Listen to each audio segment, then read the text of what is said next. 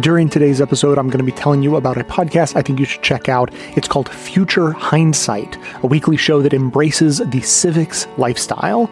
Listen to Future Hindsight wherever you get your podcasts or at futurehindsight.com, and keep an ear out mid-show when I tell you more about it. And now, welcome to this episode of the award-winning Best of the Left podcast, in which we shall take a look at the criminal charges against Donald Trump that the January 6th committee has referred to the Department of Justice, but examine them through the lens of past presidential crimes that have gone unpunished from Nixon to George W. Bush. Clips today are from Democracy Now!, The Brian Lehrer Show, Counterspin, This Week, and The Young Turks, with an additional members-only clip from The Mehdi Hasan Show.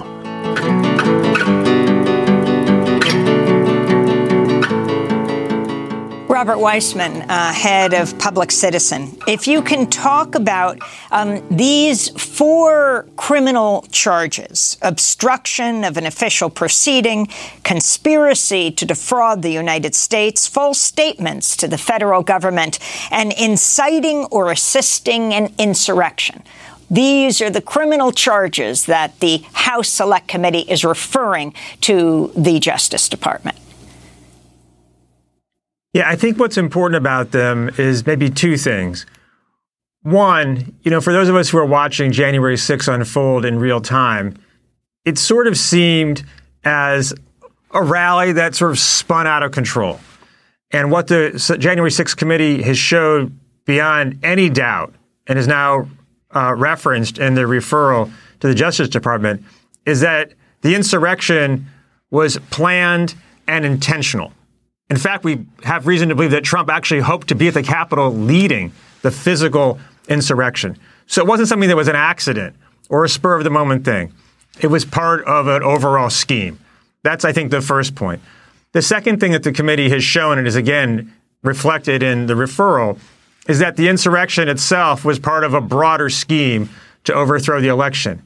Again, in real time, I think a lot of us seeing what happened after the election in November of 2020 thought this stuff was just sort of child's play and kind of Trump sort of working out his own psychodrama, claiming there was a fraud and a lie when a fraud and again with the election when there never had been.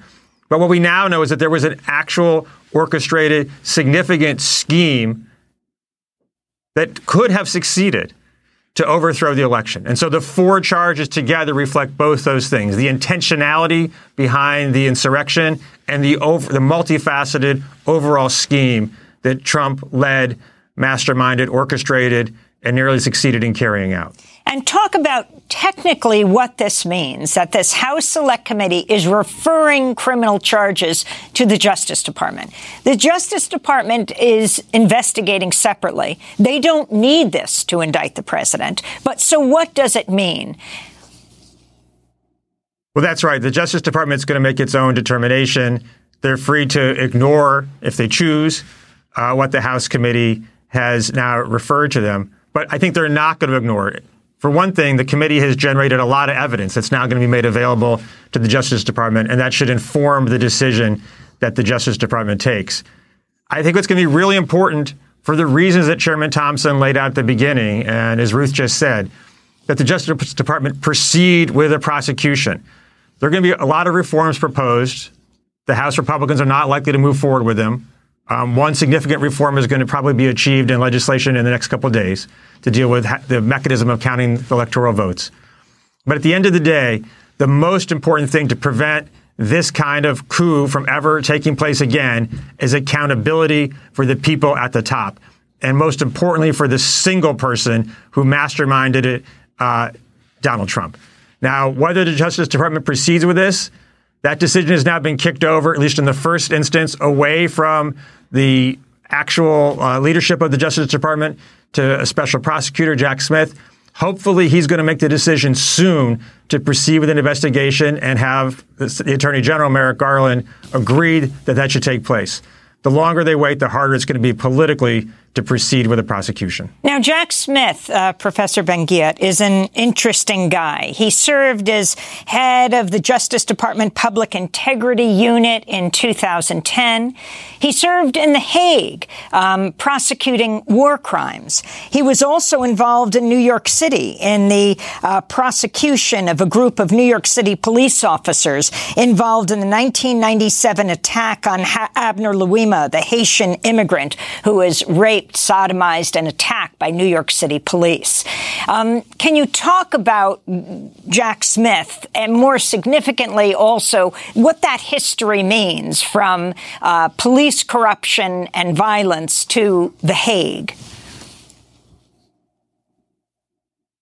Set to assess the activities of just keeping to Trump for the moment, of somebody like Trump who has such a broad range of criminality. You know, there is no one else in America. I can think of Berlusconi in Italy as a partial equivalent who is criminal in so many ways as Trump. So the fact that Jack Smith has prosecuted, a sitting politician. He's done corruption cases because, of course, we heard, that one of the charges is that Trump was trying to defraud the U.S. government, and fraud is what he does, right? Let's remember that when Trump ran for office in 2016, he was under investigation for fraud for Trump University.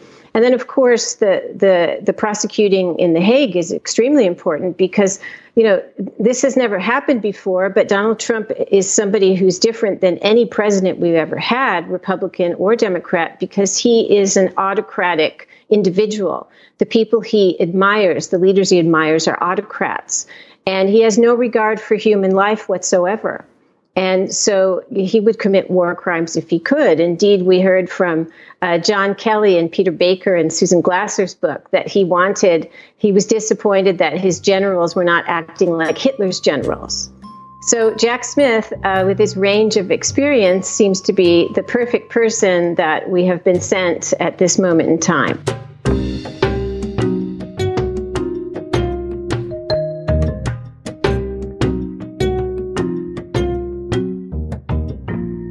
So, Jill, take us back some 50 years to the aftermath of the Watergate scandal and the debate over how to hold the president and his co-conspirators accountable. Nixon, as we know, had to resign the presidency, which many people considered punishment enough, but he was never prosecuted for what many people considered crimes.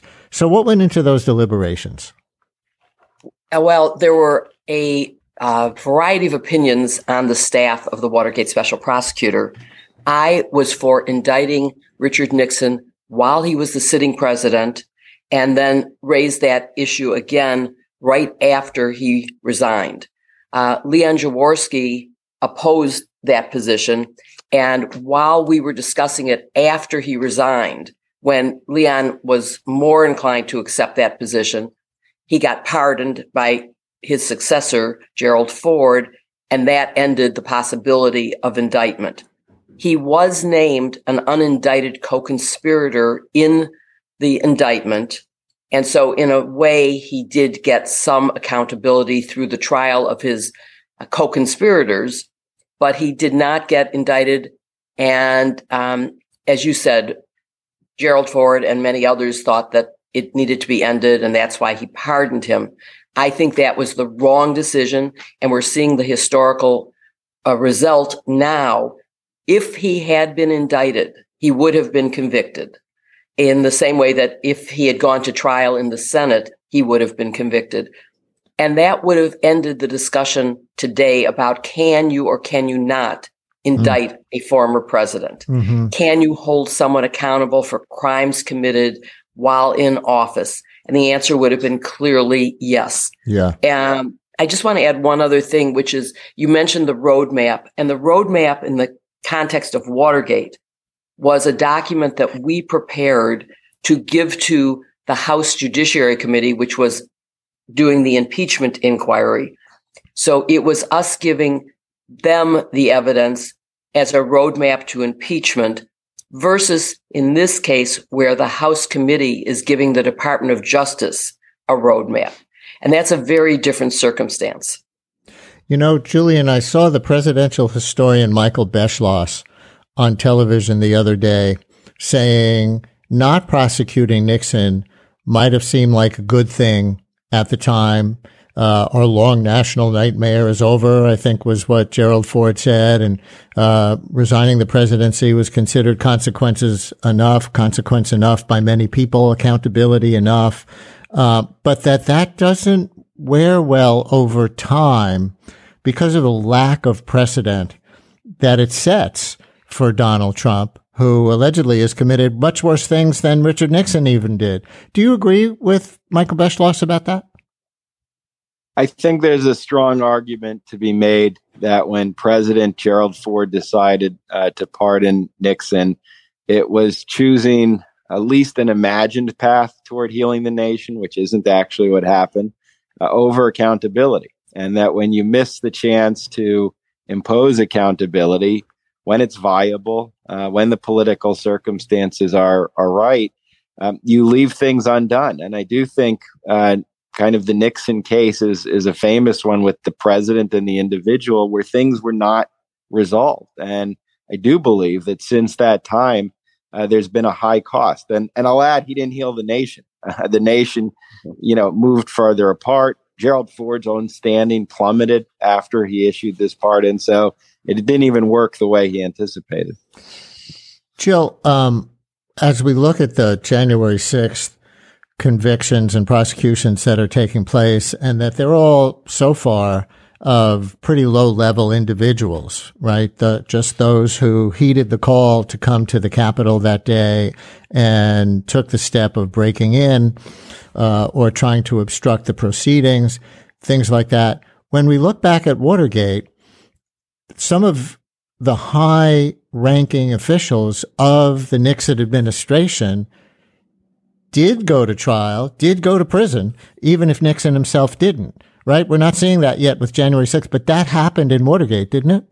It did happen, and it is what must happen here.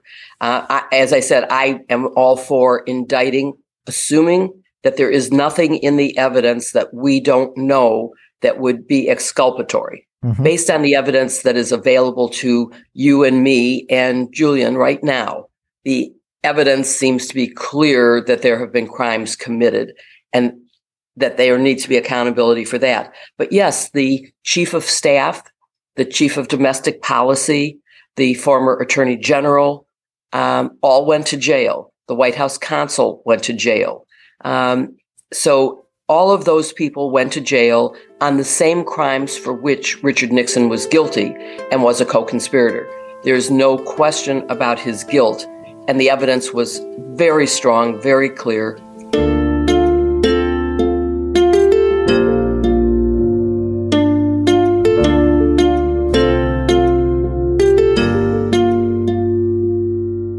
I guess what I want to get at is I think a lot for the public, there's an important distinction to be made about Donald Trump and then what also enablers did. And the idea of even if Trump, in some fanciful other planet goes to jail, will that still prevent another thing like this from happening? So there's an interest in sort of separating out the criminal charges against an individual and how do we also as a society address the problems that were obviously evidenced on that day. That's right. No, that is definitely right. There is more than one solution needed to the problem of an insurrection. This is a piece of it, what we're talking about now, the individual who is most culpable being held accountable, and the fact that that person was the president of the United States makes it more important, not less, that we do, in fact, hold him accountable. Right. That's the piece the DOJ is pursuing. That's the piece that is being pursued in Georgia prosecution. And, we want to see it borne out. We want charges and we want them to stick.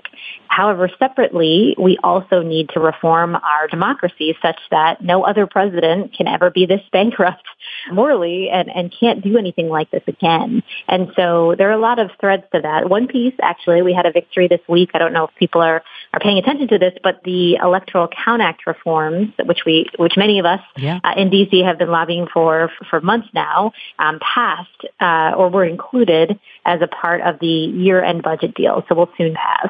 So this is critical because, it could prevent the idea of the vice president simply in his posture as chair of the Senate, as he's overseeing an electoral count, could change what he's perceiving. So, that sort of unclear language in the original Electoral Count Act is what Trump relied on and misled his followers around, and certainly part of what sparked the insurrection.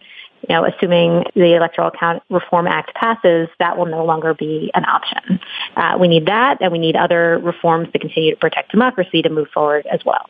Well, let me ask you about those, because I feel like we're all getting kind of a civics lesson about what laws are meaningful, what laws, it turns out, they don't mean anything if you don't, push on them. And, we're all learning a lot here. And I think a lot of folks are sort of thinking that their idea about what's right and what's wrong is somehow reflected in the law. And we know that that's an imperfect relationship. And so there are other things that we could make more sturdy. There are other things that we could back up in order to, setting Donald Trump aside, in order to prevent this kind of thing from happening again. What are some of those also?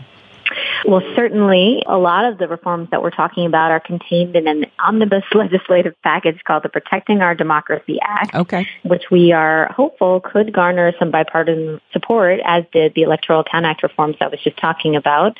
So what it would do is shore up a lot of the loopholes that the Trump administration showed us exist. As you say, one of the main things we learned from his administration is that many things that we always thought were law were actually just norms. Right. Were actually just things that presidents have always done, but they're actually not required to do. So take his tax returns as a clear example of that. All presidents have always released them, but they were not apparently yet officially required to do so. So those kinds of things. So, some of the reforms carried within that legislation are things like improving our whistleblower laws so that it is easier for those within government who are seeing things that might be coming from an unhinged president. Those can be more easily shared and those people are protected. Things to shore up our inspectors general so that, if pressure is being applied, to agencies or across the country, they'll be able to catch it and they'll be protected and won't have to fear being fired without cause. Those are just a couple things, but I think there are numerous places where the fact that laws are not as clear as we once thought, he was able to take advantage of that and abuse our ethical assumptions.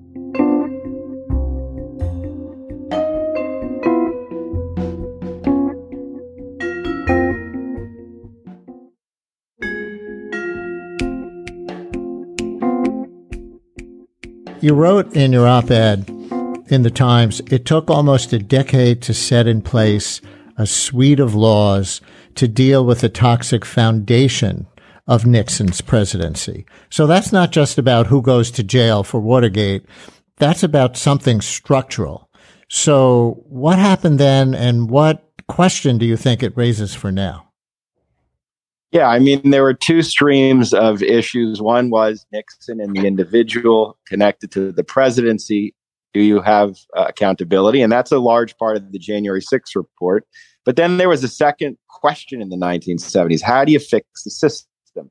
How do you deal with some of the underlying factors that allowed Nixon to do what he did? Kind of what were the roots of the imperial presidency? And the 70s is a really interesting period in that you have this coalition of good government reform organizations like Common Cause, legislators on Capitol Hill, often referred to as the Watergate babies, people who were elected in 1974 and were committed to making the system better, and investigative reporters. And they pushed for legislation for years. And although it wasn't perfect, there were a lot of important bills that get through in the 70s, including campaign finance reform in 1974, reform to the intelligence system in 1978, before Nixon steps down, war powers resolution, budgeting reform, ethics and government reform, and much, much more. And the point was, reformers understood that you can't always contain or anticipate bad behavior by elected officials. So part of the challenge is how do you strengthen the democratic system? And I think that's a question right before Congress today. There was one initial success with reform that passed last week of the Electoral Count Reform Act, which tries to close some of the holes that Trump wanted to exploit. But much more needs to be done, from voting rights to additional protections of how the electoral count actually works. Unless we do that, I think we're perpetually going to be in a dangerous place. Jill, anything you want to add about the reforms that Watergate brought, or ones you're looking for after January 6th? Let me talk first about the ones from Watergate, which definitely included campaign reforms that were essential, because without so much unaccountable money, Watergate wouldn't have happened. The White House had hundreds of thousands of dollars, which back then was like millions of dollars, in safes in the White House that they could use for anything. And so they used it for stupid things like the Watergate break-in, which if they were making decisions based on limited resources, they would have never used it for that. But that was undone by the Supreme Court in Citizens United. So the protections that we got in that legislation have been undone, and Congress hasn't found a way to reform the campaign system. I would say the other big difference is that even with the Electoral Count Act reform, which is wonderful and was very much needed, was one of the most obvious things that was needed, that can only cure what has already happened. They have stopped the gaps that were trying to be exploited by Trump and his colleagues. But what happens when you have bad, immoral people in office, they will think of new ways around existing laws. And I think, as Julian said, you cannot always predict what the new ways around are. The only way around that is electing people of good moral character and not people who are liars. Your last segment, you were talking about Santos and his lies. If he's in Congress, he can't be trusted any more than Donald Trump, who has a history of lying, can be trusted. So we have to focus on better candidates. That doesn't mean we don't add all the laws that we can possibly add that might stop this. But who would have ever predicted a president would try to interfere with the peaceful transfer of power? That's something that is so unlikely that no law existed to stop it, in the same way that there's no enforcement to the Emoluments Clause, because we never really thought a president would do what Donald Trump did. And so we need to fix all of those things that we now know about. But predicting what future evil may come is a little harder.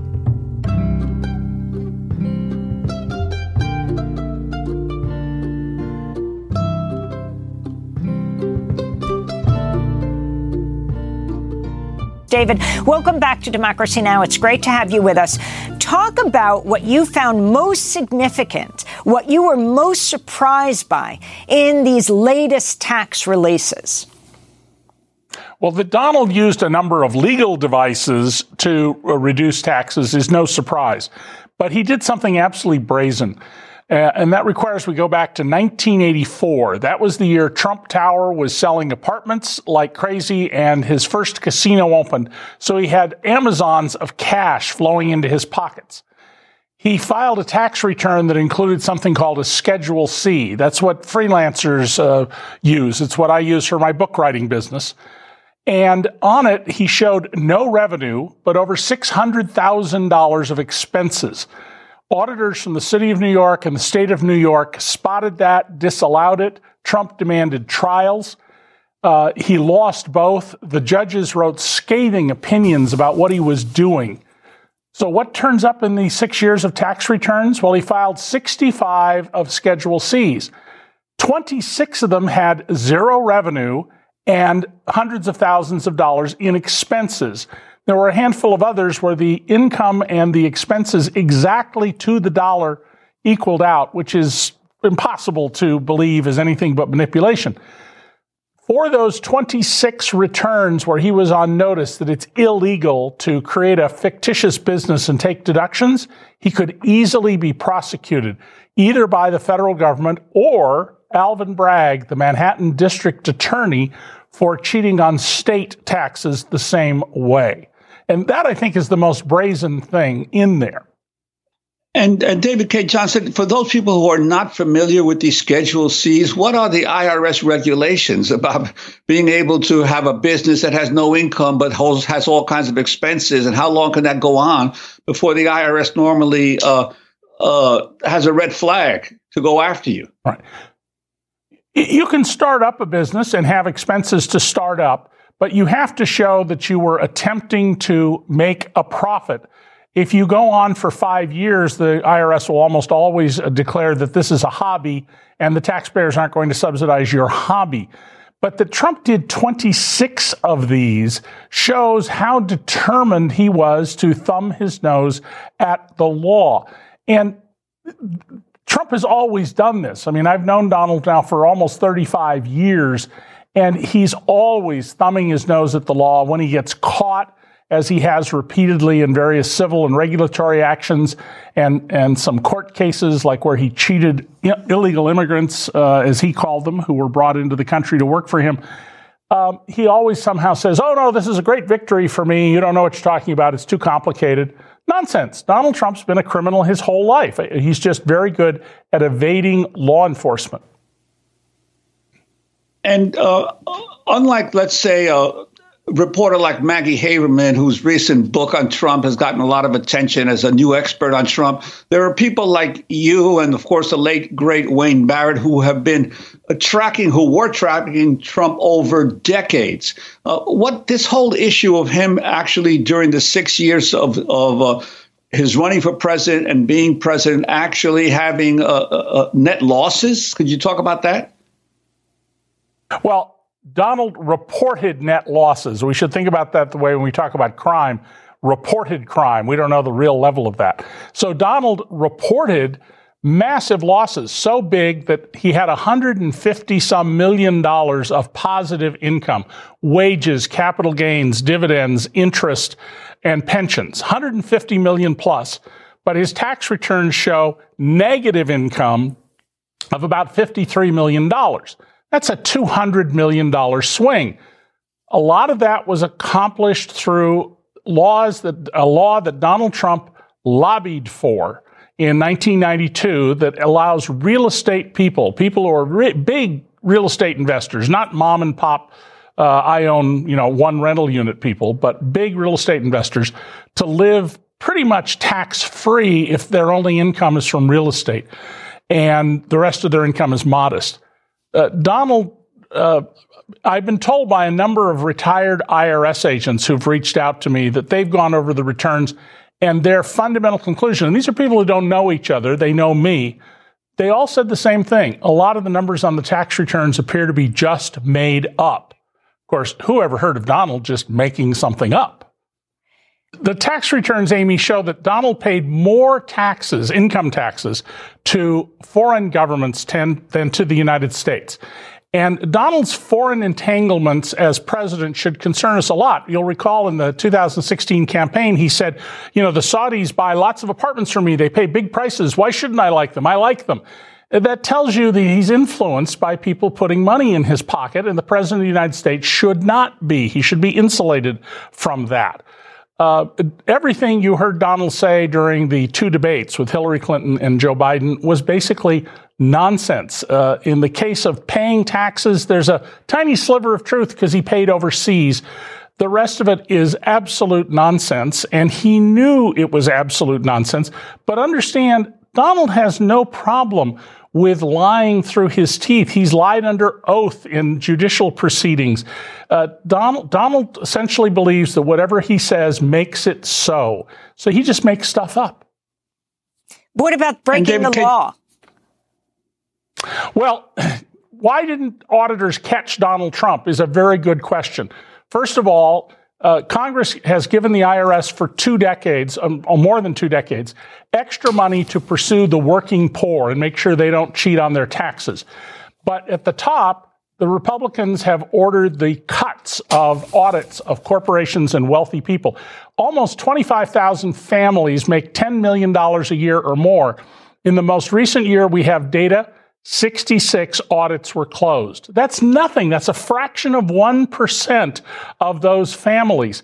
Secondly, Donald knows that so long as he has loss carryforwards, that is a tax deduction he couldn't use this year, but he can use in future years, an auditor assigned to his tax return would quickly conclude that even if he found a whole bunch of bogus material, he'd still owe no taxes. So the IRS practice is generally to close such a file and move on to one that's easier and will produce immediate revenue. We need to change that. I've asked the IRS and members of Congress now for decades to conduct a detailed study of people who report negative incomes, not once in a while because a business fails, but year after year after year, which is what Trump does. I think we discover some shocking things about our tax system. Yes, Juan. David, I'd like to ask you, in terms of this, going back to the Schedule C issue that you mentioned, you highlighted. In one piece you wrote about it, you said that you thought that this was the easiest case to make in terms of a potential criminal activity. Why is that? And why would a jury be more likely to find someone guilty just on these Schedule C violations than on the more complex legal issues that arise when you study Trump's filings in depth? Yeah. Juan, first of all, that's not the most important case to bring. The most important case are the human intelligence documents he stole and took to Mar-a-Lago. But on the tax front, creating a fictitious business and taking tax deductions for it is a plain and simple thing ordinary people can understand. Many of the things Donald Trump has done with his taxes are esoteric. It took me years and years and years to learn how the tax system really works. We pay tax lawyers tremendous amounts of money because our tax code unnecessarily is ridiculously complicated and involves very complex concepts involving accounting and depreciation and recognition of income and all sorts of terms that I'm sure most people watching are going, what? But this is simple and easy to prove. And remember, Alvin Bragg, the Manhattan DA, got 17 felony convictions on 17 charges against the Trump Organization and a subsidiary company, both 100% owned by Donald Trump, for much smaller tax fraud involving freebies that were untaxed to executives, cars, apartments, things like that. Showing that to people, here's the tax return. There's no evidence of a business that existed. He took these deductions. There's no evidence of documentation, receipts and invoices and things that show actual business. People will grasp that, I believe, and it would not, I think it would take a prosecutor at most 3 days to present the case. Finally, why was only one IRS agent charged with investigating and reviewing Donald Trump's taxes when he was president? The significance of that kind of review not having happened, even though it's the law, David. Right. Presidential tax returns and vice presidential returns are supposed to be audited. Biden and Kamala Harris have been audited. Obama and Biden were audited. Donald Trump appointed the Treasury Secretary, Steve Mnuchin, and he appointed Charles Rettig, who until recently was the IRS commissioner. And while they say they had no idea that these audits weren't being done, they're responsible. Doesn't matter if you didn't know. The question is, why didn't you know? Assigning a single IRS agent to something this complex and refusing him access to specialists, the IRS employs we have 10 seconds. And everything, all sorts of things, shows you that this is the lawlessness of the Trump administration. They were lawless. Just a quick heads up that these next couple of clips are taking you on a time warp.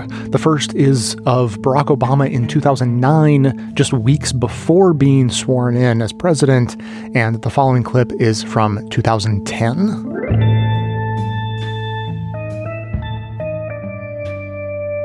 The most popular question on your own website is related to this. On change.gov, it comes from Bob Furtick of New York City, and he asks, will you appoint a special prosecutor, ideally Patrick Fitzgerald, to independently investigate the gravest crimes of the Bush administration, including torture and warrantless wiretapping? We're still evaluating how we are going to approach the whole issue of interrogations, detentions, and so forth. And obviously, we're going to be looking at past practices.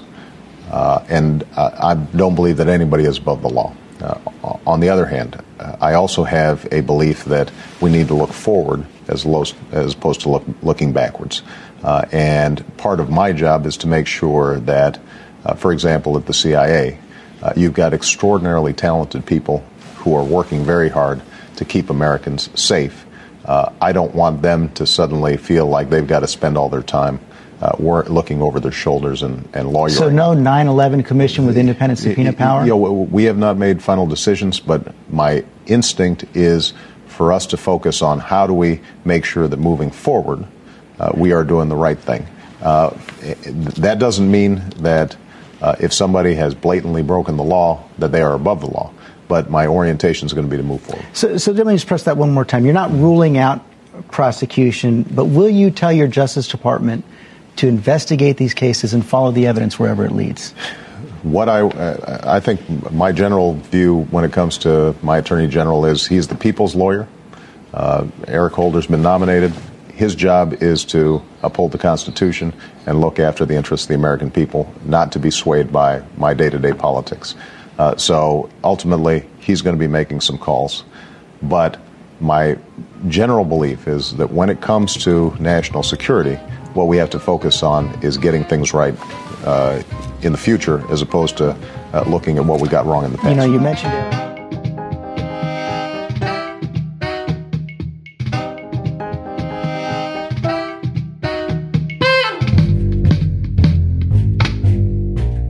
The Office of Professional Responsibility in the Justice Department is tasked with the job of figuring out who is, following the laws within the Justice Department, who's following the Constitution, et cetera, et cetera.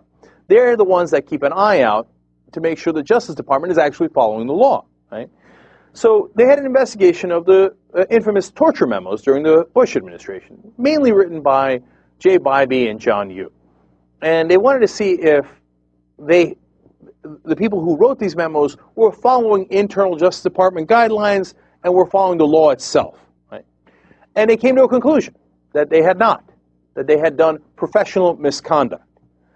They basically, in order to appease the policy people over at the White House, namely Dick Cheney, his top lawyer, David Addington, etc., wrote opinions that now the Office of Professional Responsibility think were not justified by the law at all. So that they should be brought up, not in a criminal trial, but brought to the bar to have them explain how in the world did you come up with these opinions inside the Justice Department saying it was okay to torture when it seems so absolutely and clearly against the laws of this country. And to give you a sense of how egregious John Yoo was, the Office of Professional Responsibility, in the middle of the investigation, invited him in to ask him questions, and he came in and answered. And they asked him, hey, let me ask you a wild hypothetical. Quote, what about ordering a village of resistance to be massacred? Is that a power that the president could legally have?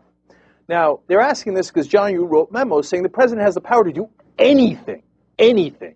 He can torture people, he can ignore Congress's laws. As long as we're in a time of war, and we are always at war with terrorism, the president is above the law, basically. Now, that's unjustifiable in our system, according to our laws and according to our Constitution. That's why they think this is professional misconduct. But they're giving him an opportunity here.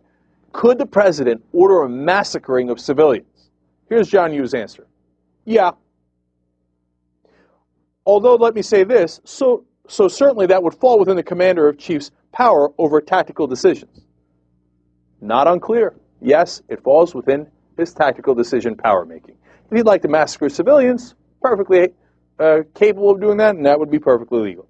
And the investigator is shocked. He can't believe it. He asks, to order a village of civilians to be exterminated? Yoo's answer, Sure. He didn't stutter. So, now this is obviously against the law. It's not even taking U.S. law into consideration at all. It's just John Yoo's opinion that, yeah, the president can do any damn thing he likes. He can murder anyone he likes. It's crazy, right? So, why am I angry at the Obama administration? Well, they sent in a hack, what in the terms of the Washington media, they call him a career veteran. His name is David Margolis. He takes the conclusions of the Office of Professional Responsibility that said this was professional misconduct on you and Bybie's part, and he changes it. Did he do his own separate investigation? Did he interview you? Did he go through all the things that they did? Nope. He's a political hack brought in to wash things over. So he takes that and goes, no, it's not professional misconduct. I, in my infinite wisdom, have decided that it does not rise to that level. It's just simply something we disagree with. Well, that's just a matter of disagreement then, isn't it? So they will not be brought before the bar. There will be no investigation. No crimes were committed, even though they did all this investigation and said that this was misconduct. Throw that in the garbage, because they brought in a politician or a guy who will do whatever a politician says, and in this case, Obama, to say, we're going to look forward, we're not going to look backward. The Justice Department's job is not to look at crimes of the past, which is, of course, nonsense. That's exactly what the Justice Department is supposed to do. They look at crimes that happened. They're not supposed to look into the future, what crimes might possibly happen. No, you look at the crimes that did happen and prosecute them. So they are free to go. No one will suffer any consequences for the torture that was ordered, for the ridiculous, outrageous, so-called legal memorandum that were written to justify it. And John Yoo will continue to be a law professor. Ha! A law professor. Here's the critical part. It's one thing for somebody to break the law. It's another thing for someone to sanction it. Sanctioning it is almost worse. Because, look, you'll always have criminals. You'll always have people pushing the boundaries, in this case, of our democracy. To say, oh, no, the president is above the law. The president can break the law. The president could order torture. The president could order murder. And none of it matters. You'll always have those guys. But if you don't punish them, or if you don't at least say, hey, this is misconduct, this was legally wrong, then you say it's okay, it's sanctioned. And the next time a Republican comes in office, or maybe a Democrat, they're going to turn back and say, well, it was a matter of disagreement. It's not really illegal. It's not really misconduct. It's just a matter of disagreement. So now we go back to torturing and killing. And that is more dangerous than anything else. Obama here, with honestly, in my opinion, his cowardice in not pursuing what the real Justice Department findings were, in burying them, has set a terrible and grave precedent. Torture is no longer illegal. It's just a matter of opinion. And it's hard to do more damage to the country than by setting that precedent.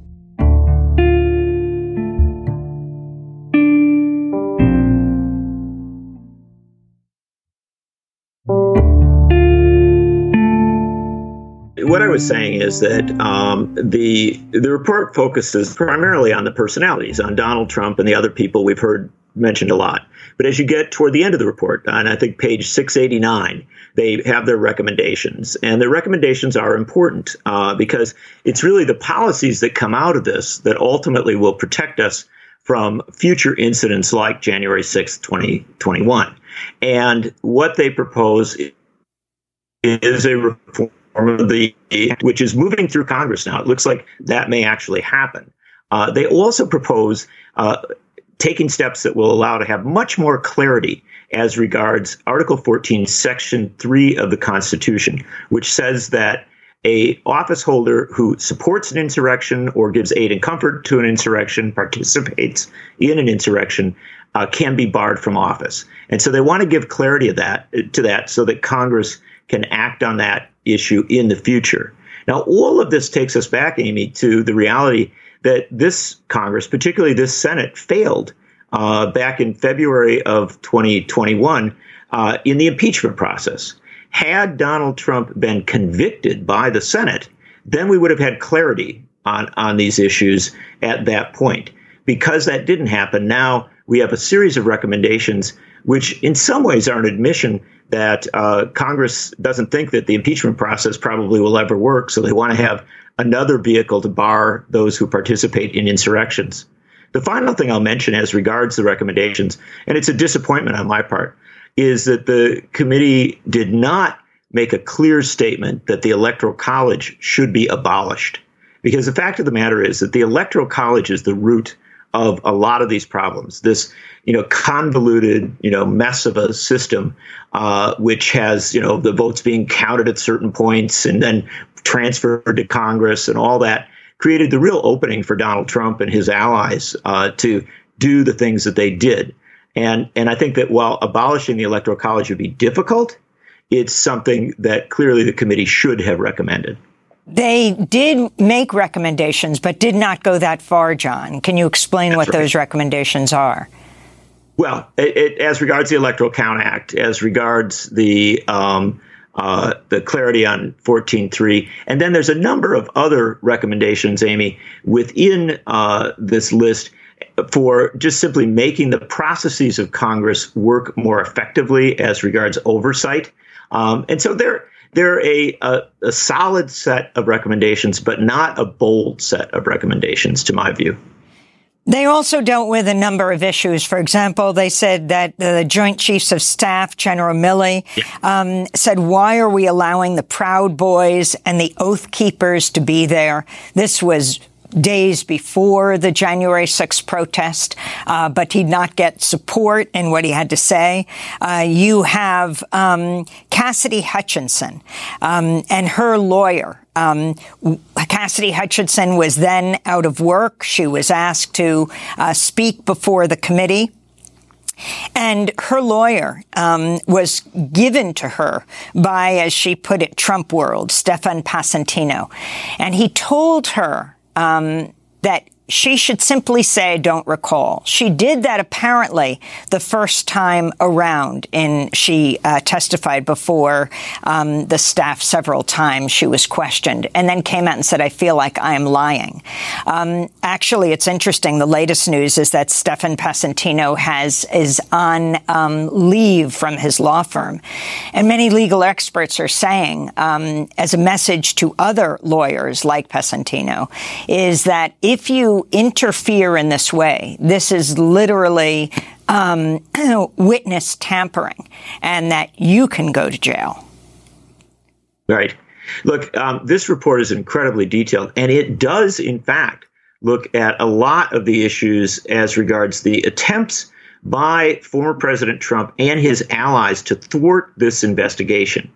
And you can understand why. At the heart of this report, and at the heart of what the committee has done, are recommendations that Trump be prosecuted and that some of his closest allies be prosecuted. So I think they knew from the start that this was where the whole process was headed, and they wanted to undermine and weaken that process. And so the report goes into a lot of detail on that, and some of that may well turn out to be significant as regards future prosecutions and future action by the Justice Department. But I would counsel, Amy, there's a significant aspect of this that we should be conscious of. This report is really a roadmap. It is a roadmap as regards what the Department of Justice might do. It is also a roadmap as to what Congress might do. It is not a certainty by any means. There are still a lot of open areas and open questions within the report that effectively the committee says, well, the Department of Justice is going to have to go deeper on this. They're going to have to explore this more thoroughly. They're going to have to ask more questions. And so I think people should be very cautious about assuming that simply because this report has been released with its recommendations to the Department of Justice and to Congress, that we are necessarily going to have a true moment of accountability. Again, I keep coming back to this point. The moment of accountability should have been back with impeachment in February of 2021. And you and I talked a lot about impeachment before that. And I remember I was in Madison on January 6th when things occurred. And because I'd written so much about impeachment, my phone started ringing off the hook. And I really, did, I think, believe for a few days there that it was possible we'd have the accountability moment as it was intended. Instead, what we ended up with is this long, very slow process of trying to find a route to accountability. And I would emphasize, we're still not there. What's coming up next is one or more segments that were originally only for members, but since this is a reposted episode, I've unlocked them for everyone. Enjoy, and if you like getting the extra content, think about becoming a member yourself. We begin the new calendar with a topic we covered heavily throughout 2022, the January 6th investigation, and more specifically, the role of Virginia Thomas, wife of Supreme Court Justice Clarence Thomas, better known as Ginny. We learned in 2022 that Mrs. Thomas texted state lawmakers and even Trump's chief of staff, Mark Meadows, urging them all to overturn the election and keep Trump in office. But don't let the bland headlines downplay or even normalize what those texts represent. Those texts weren't the reasonable asks of a concerned citizen. Ginny Thomas's texts were unhinged, full of far-right conspiracy theories, like this message she sent to Meadows in November 2020, first obtained by the Washington Post, claiming the Biden crime family would be arrested and living in barges off Gitmo to face military tribunals for sedition. She also referred to watermarked ballots and a military white hat sting operation, both phrases often pushed by QAnon types. Later in the month, when Meadows tried to ease her concerns about the election results, Thomas replied, "Thank you. Needed that. This plus a conversation with my best friend just now." We and others in the media speculated who that best friend could be. But now we can finally put all that speculation aside, thanks to the transcripts released by the January 6th committee over the holiday week, where Ginny confirms that her best friend is exactly who we thought it was all along. Her husband, Justice Clarence Thomas. Surprise! See, Ginny Thomas did a voluntary sit-down with the committee in September. She wasn't subpoenaed. She wasn't under oath.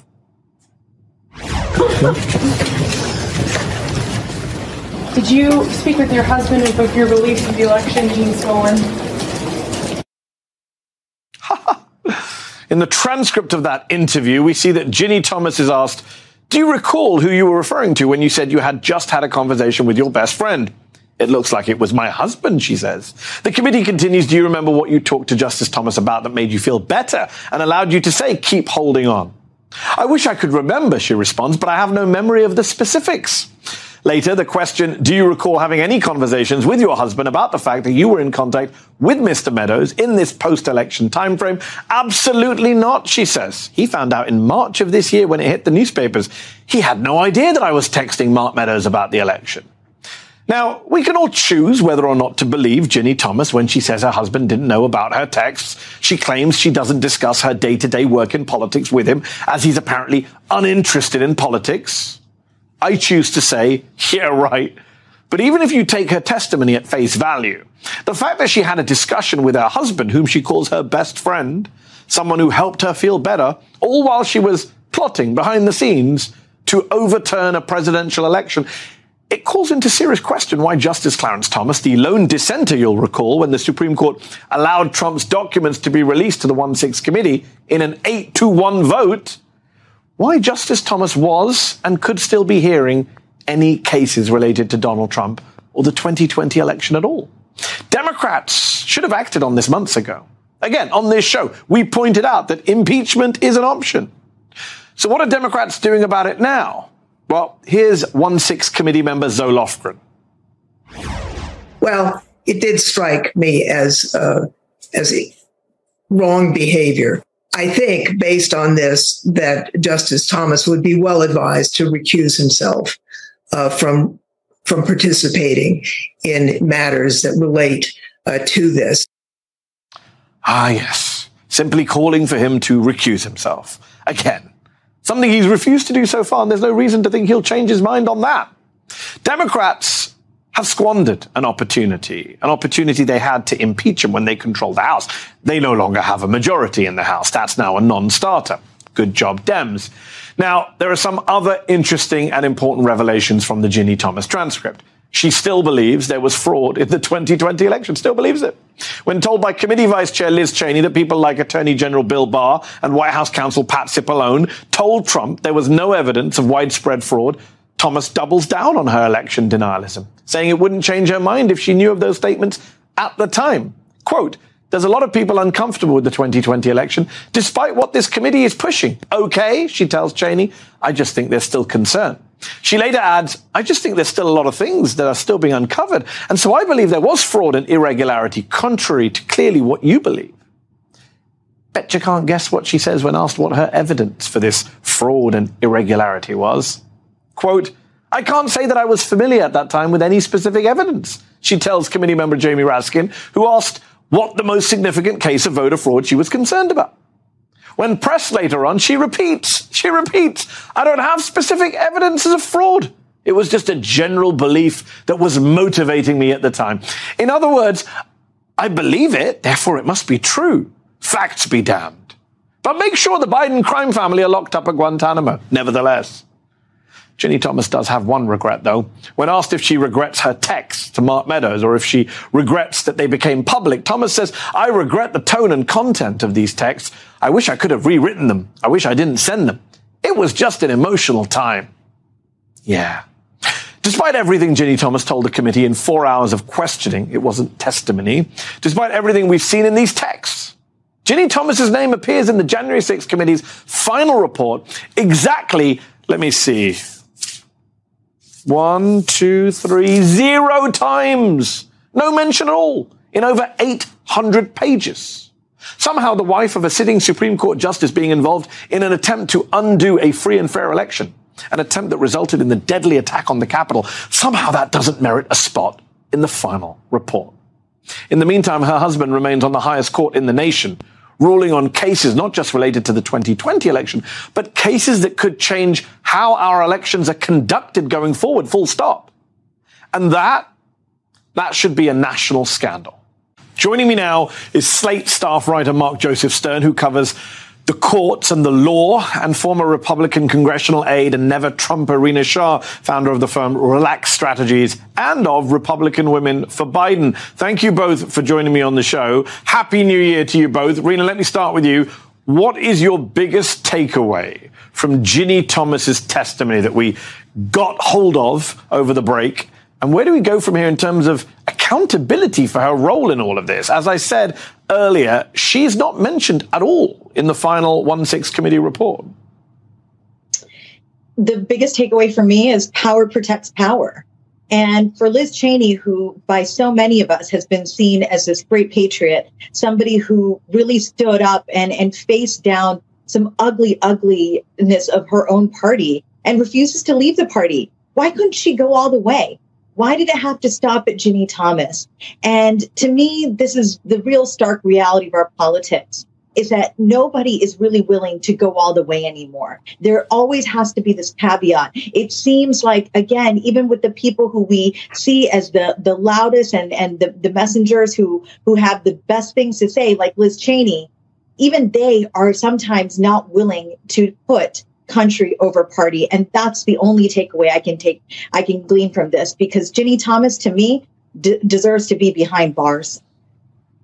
There was reporting from last year that Liz Cheney has a relationship with the Thomases and didn't want the committee to go too aggressively after Ginny Thomas. Thomas, who, of course, denies any role in any kind of coup, denies that she's committed any kind of crimes. I was talking to some friends over Christmas, and I was making this point that in the old days, anyone who knows me knows I'm a critic of conservatism, critic of the Republican Party. But in the old days, you could have a legitimate debate over should the tax rate be higher or should the tax rate be lower. Today, the political debate is, do you believe Hillary Clinton was operating a pedophile cabal in a pizza restaurant basement, or do you believe Joe Biden's family should be locked up at Guantanamo Bay? That is not normal political debate. And to know that the wife of a Supreme Court justice is peddling this stuff at the highest levels of government. Mark, how is it that Justice Clarence Thomas isn't under any real pressure to recuse himself. We played Zoe Lofgren a moment ago saying he should recuse himself. A few Democrats here and there have said that. None, as far as I'm aware of, maybe AOC, off the top of my head, have called for his impeachment back in the day. Obviously, the House is now controlled by the Republicans. That's not happening. But where is the outcry from the Democratic Party, from sections of the quote-unquote liberal media, that Justice Thomas is ruling on cases involving Trump, involving the election, involving future elections? Well, I think partly this is a fundamental flaw in the American democratic system. We love to praise the Constitution as divinely inspired, but the reality is that the men who wrote it were mortals who simply did not envision that someone as corrupt as Clarence Thomas would ever sit on the Supreme Court and refuse to recuse himself from cases in which his own wife tried to overturn the election and nullify millions of votes. And because there's no real chance of him being removed, I mean, he'd have to be impeached and then voted the 2/3 of the Senate to remove. Yeah. I think Democrats have decided to just save their energy, save their breath. And outside of a few who are very activated on the courts, like Ocasio-Cortez, they don't think this is a battle worth fighting. They think they should keep their powder dry for other areas where they're willing to really leave it all on the field. But I will tell you that Nancy Pelosi, for all of her wonderful attributes, she really put on kid gloves when it came to the courts. She was not willing to go all in on dealing with the conservative Republican takeover of the courts. Hakeem Jeffries is different. He is of a different generation. He is, of course, the new Democratic leader in the House, and he has spoken eloquently and fiercely about Justice Clarence Thomas's corruption and about his desire to root out broader corruption and partisanship in the judiciary. So I think Democrats are waking up to the fact that they need to talk about this and address it directly, but they're still stumped by the lack of options for direct action, and they're feeling their way towards some kind of consensus that'll let them move next time they regain power in the House and the Senate. We know that Nancy Pelosi almost mocked the idea of expanding or rebalancing the court. We know that Joe Biden set up a commission on the court and then kicked the can down the road when some members of that commission were saying, well, let's talk about expanding the court, although the majority didn't say that. It's a real problem. I should remind our viewers at home that the Supreme Court, Mark, correct me if I'm wrong, is the only court in the country that doesn't have to abide by any kind of external ethics code. They are self-regulating, and that's worked out wonderfully.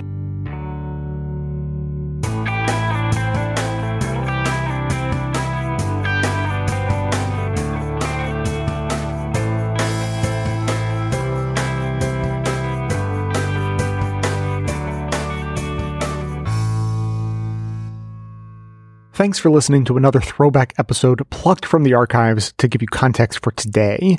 As always, keep the comments coming in. You can leave a voicemail or text at 202-999-3991 or email me to j@bestofleft.com. We also produce funny and informative bonus episodes along with Amanda Hoffman as thanks to those who support the show by becoming a member or purchasing gift memberships to the show. If you get value out of the show, we'd appreciate your support at bestofleft.com/support through our Patreon page or from right inside the Apple Podcasts app. And if you want to continue the discussion, join our Discord community. There's a link to join in the show notes. So coming to you from far outside the conventional wisdom of Washington, D.C., my name is Jay, and this has been the Best of the Left podcast, with new episodes coming to you twice weekly, thanks entirely to the members and donors to the show from bestofleft.com.